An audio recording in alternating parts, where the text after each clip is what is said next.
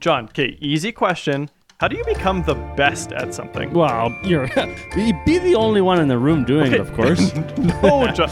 Practice, John. Practice. Oh, right, of course. In the following episode, we're going to explore practice. Hello, listeners. Hello to all of our listeners. Wow, that's a bold statement in terms of all of our listeners. Well, okay, listener may be a better way to state it. I hope we have more than one listener, though. Yeah, we're just keeping it humble. Yeah. Either way, we are happy that you are here and that we get to share an incredible story with you today. Yes, that's right. Hopefully, we deliver do justice to the incredible story in our delivery. Hopefully. But here, seriously, it isn't about the number of people out there, although we are always excited to have whoever will join us. Exactly, which, coincidentally, whoever is a word that we've used a lot this summer. It's kind of a theme word. It is. And, I got to say, it's kind of awesome what we're able to teach and learn from that word.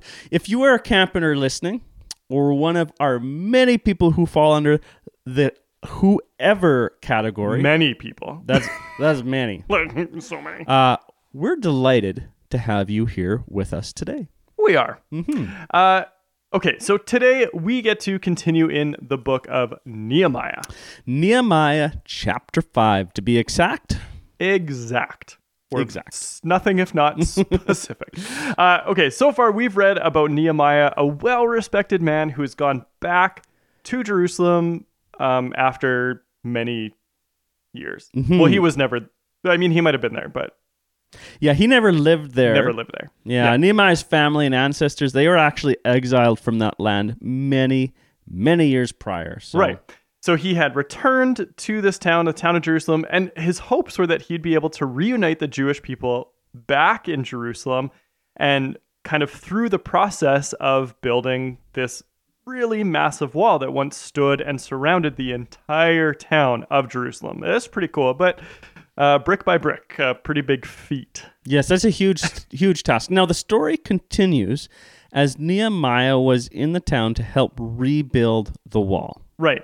Now, we got to remember that Nehemiah is, in this case, and presumably any other case we would think about, but he's considered an outsider, right? So he's this guy that came in from out of town who never, like his longtime ancestors had connections, and then he steps in and starts to help rebuild the wall, but his parents didn't live there, neither did he, and so it's been a long time since he had specific relatives that lived in the town, so he's still an outsider to that area. Yeah, and he's the governor, which, I mean, that kind of puts it a weird vibe on the whole thing, right?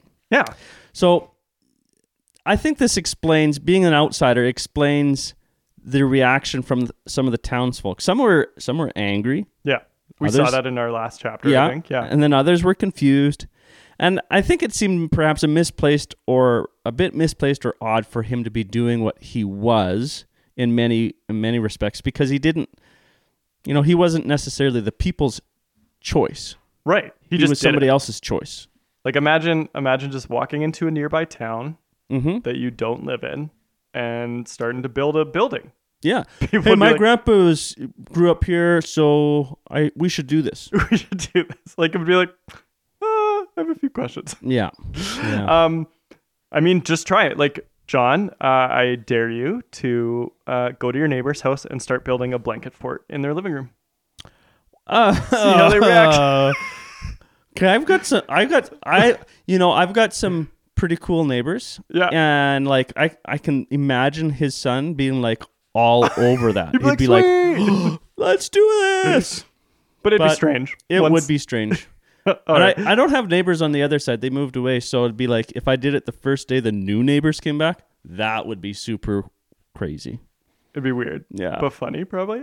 I hope so. All right. Okay. In this chapter, continuing on our story, we see that Nehemiah, he really starts to hear the outcry of a lot of Jewish individuals in the town. Yeah, and these people were being treated incredibly poorly. So poorly, in fact, that they were starving and they were actually being enslaved, which is awful. They were having, it says that people were in such a state that they were forced to mortgage their land, their homes, and they were still unable to care for themselves. So even they were selling children into slavery, they were selling themselves into slavery just to survive. Yeah, and just to make mention, like, in case we forgot, like, there was a severe famine for much of the time Nehemiah was there, but I mean, it was just getting worse and worse and worse to the point of our story today. So there is some mention too that these slaves are slaves to these people are being thrown into slavery or sold into slavery and bought by other Jews. So it's like their same people group. Yeah. Which I don't think that's very cool. Slavery is not cool as a whole. Definitely not. But it puts a really weird, like, kind of context to it. Yeah, right? Like an upper class and a lower class, and not cool. Okay, so I just to reiterate, I want to get this right. So all these people, the slaves, the starving, the people who lived in Jerusalem currently, and the people that didn't live in Jerusalem currently, they're all there together at the same place. Yes. A lot going on. You nailed it, which can obviously make for some tricky scenarios, like we are seeing in our story today. Right. It's definitely a tricky scenario for sure. So many people with different understandings and perspectives of what was going on or what had gone on in the past can bring a lot of conflict.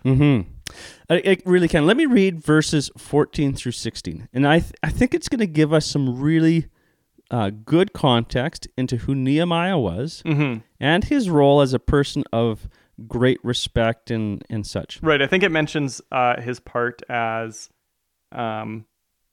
The governor. Yeah. And kind of what his role was. And he would have been set as governor not by any Jewish authority, right, but by the empire and specifically King Artaxerxes. Right. All right. So here is verses 14 through 16. For the entire 12 years that I was governor of Judah, from the 12th year to the 32nd year of the reign of King Artaxerxes, neither I nor my officials drew on our official food allowance. Now, the former governors, in contrast, had laid heavy burdens on the people, demanding a daily ration of food and wine, besides the 40 pieces of silver. Even their assistants took advantage of the people. But because I feared God, I did not act that way. So Nehemiah, he gives this speech which really points out the injustice that's being carried out. He makes it really clear that having these people starve is not right.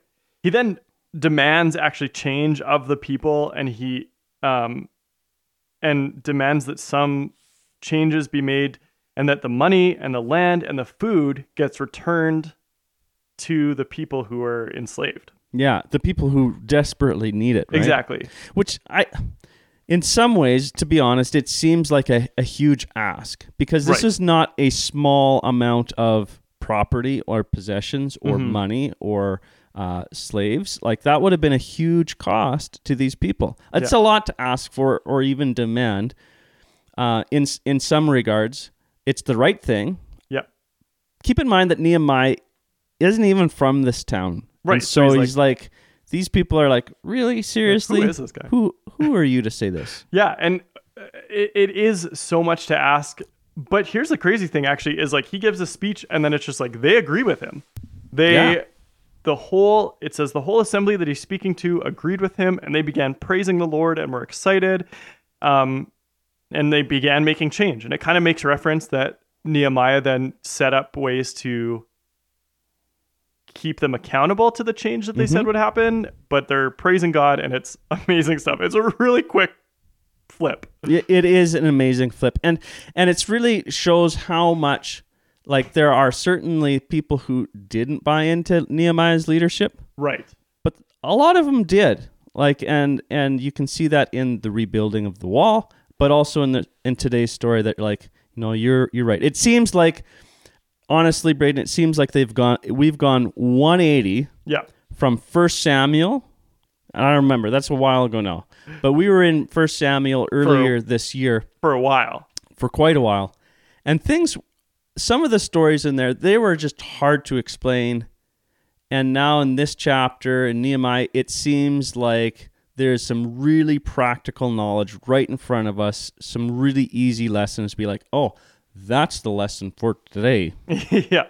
No, I 100% agree. It's been really refreshing to read Nehemiah in a way that it's like, yeah, there's like, we've made mention a few times on this podcast. Sometimes it's really hard actually to take a lesson out. The stuff we read through in 1 Samuel or other stuff in the Old Testament can be really heavy, really... I think you used the word tricky. Tricky? I think that's a really good word for it. Really tricky, or even like brutal. Like some of the stories we read were brutal. And this one, or these stories so far in Nehemiah, it's like, oh, like there's some really relatable knowledge. Yes, absolutely. Okay, so John, what are you thinking for today's lesson? And remember, we can only choose one lesson per day. So even though it's might be right in front of us. All right, you might only choose one, but I'm going to learn from more than one. But I'll just choose one. We can circle back around. All right, I could definitely choose a few. But I got one that I think you're going to agree with. Okay. So let's take a look at that passage one more time that I read earlier. Okay, read it again for us. Okay, so this is verses 14 through 16. For the entire 12 years that I was governor of Judah, from the 12th year to the 32nd year of the reign of King Artaxerxes, neither I nor my officials drew on our official food allowance. The former governors, in contrast, had laid heavy burdens on the people, demanding a daily ration of food and wine besides 40 pieces of silver. Even their assistants took advantage of the people, but because I feared God, I did not act that way. Okay, so like, what are we supposed to do about what? You just restated yourself. Okay, so there's a lot even within those two verses. Yes. The part that really stands out to me is that last sentence. Okay. Because I feared God, I did not act that way. Yeah, that is a really powerful statement. It is. And I think here Nehemiah is talking about like the reverence of God, or the idea of fear and respect together. Right. So it's not fear, like he's not saying like I feared God as in like, woo, I scared you. No, that's right. And nice try in scaring me. Didn't work. I did my best. It is about the respect and understanding of God's power and awe, or his splendor, right? Right. Okay, so then what do we take from that statement? Well, I think we ought to be like Nehemiah and practice God-like character. Or to say it another way, keep the characteristics that honor and glorify God, and get rid of our characteristics that dishonor God. That's really good stuff. That is a lesson that definitely takes practice. Oh yeah. and that needs to be like an intentional, consistent thing. Right. But like we said in the preview, right? If you're the only one in the room. No, that's not what we said. Oh, right. If you're going to be practicing something, you're going to get better at it. Right. And so you must practice to improve. And so maybe not perfection is the aim. Right. But growth.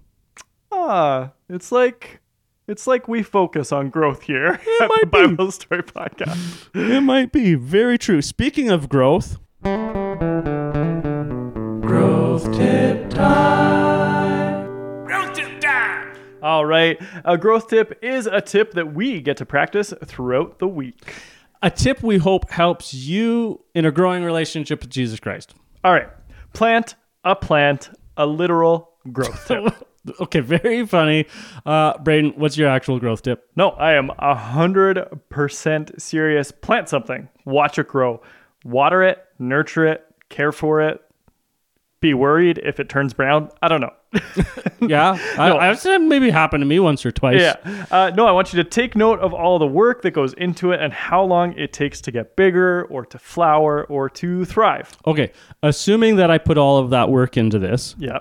then what? Okay, well, think about yourself. Imagine where you were a week ago or a month ago or 2 years ago. And remember all of the growth that it took to get where you are today.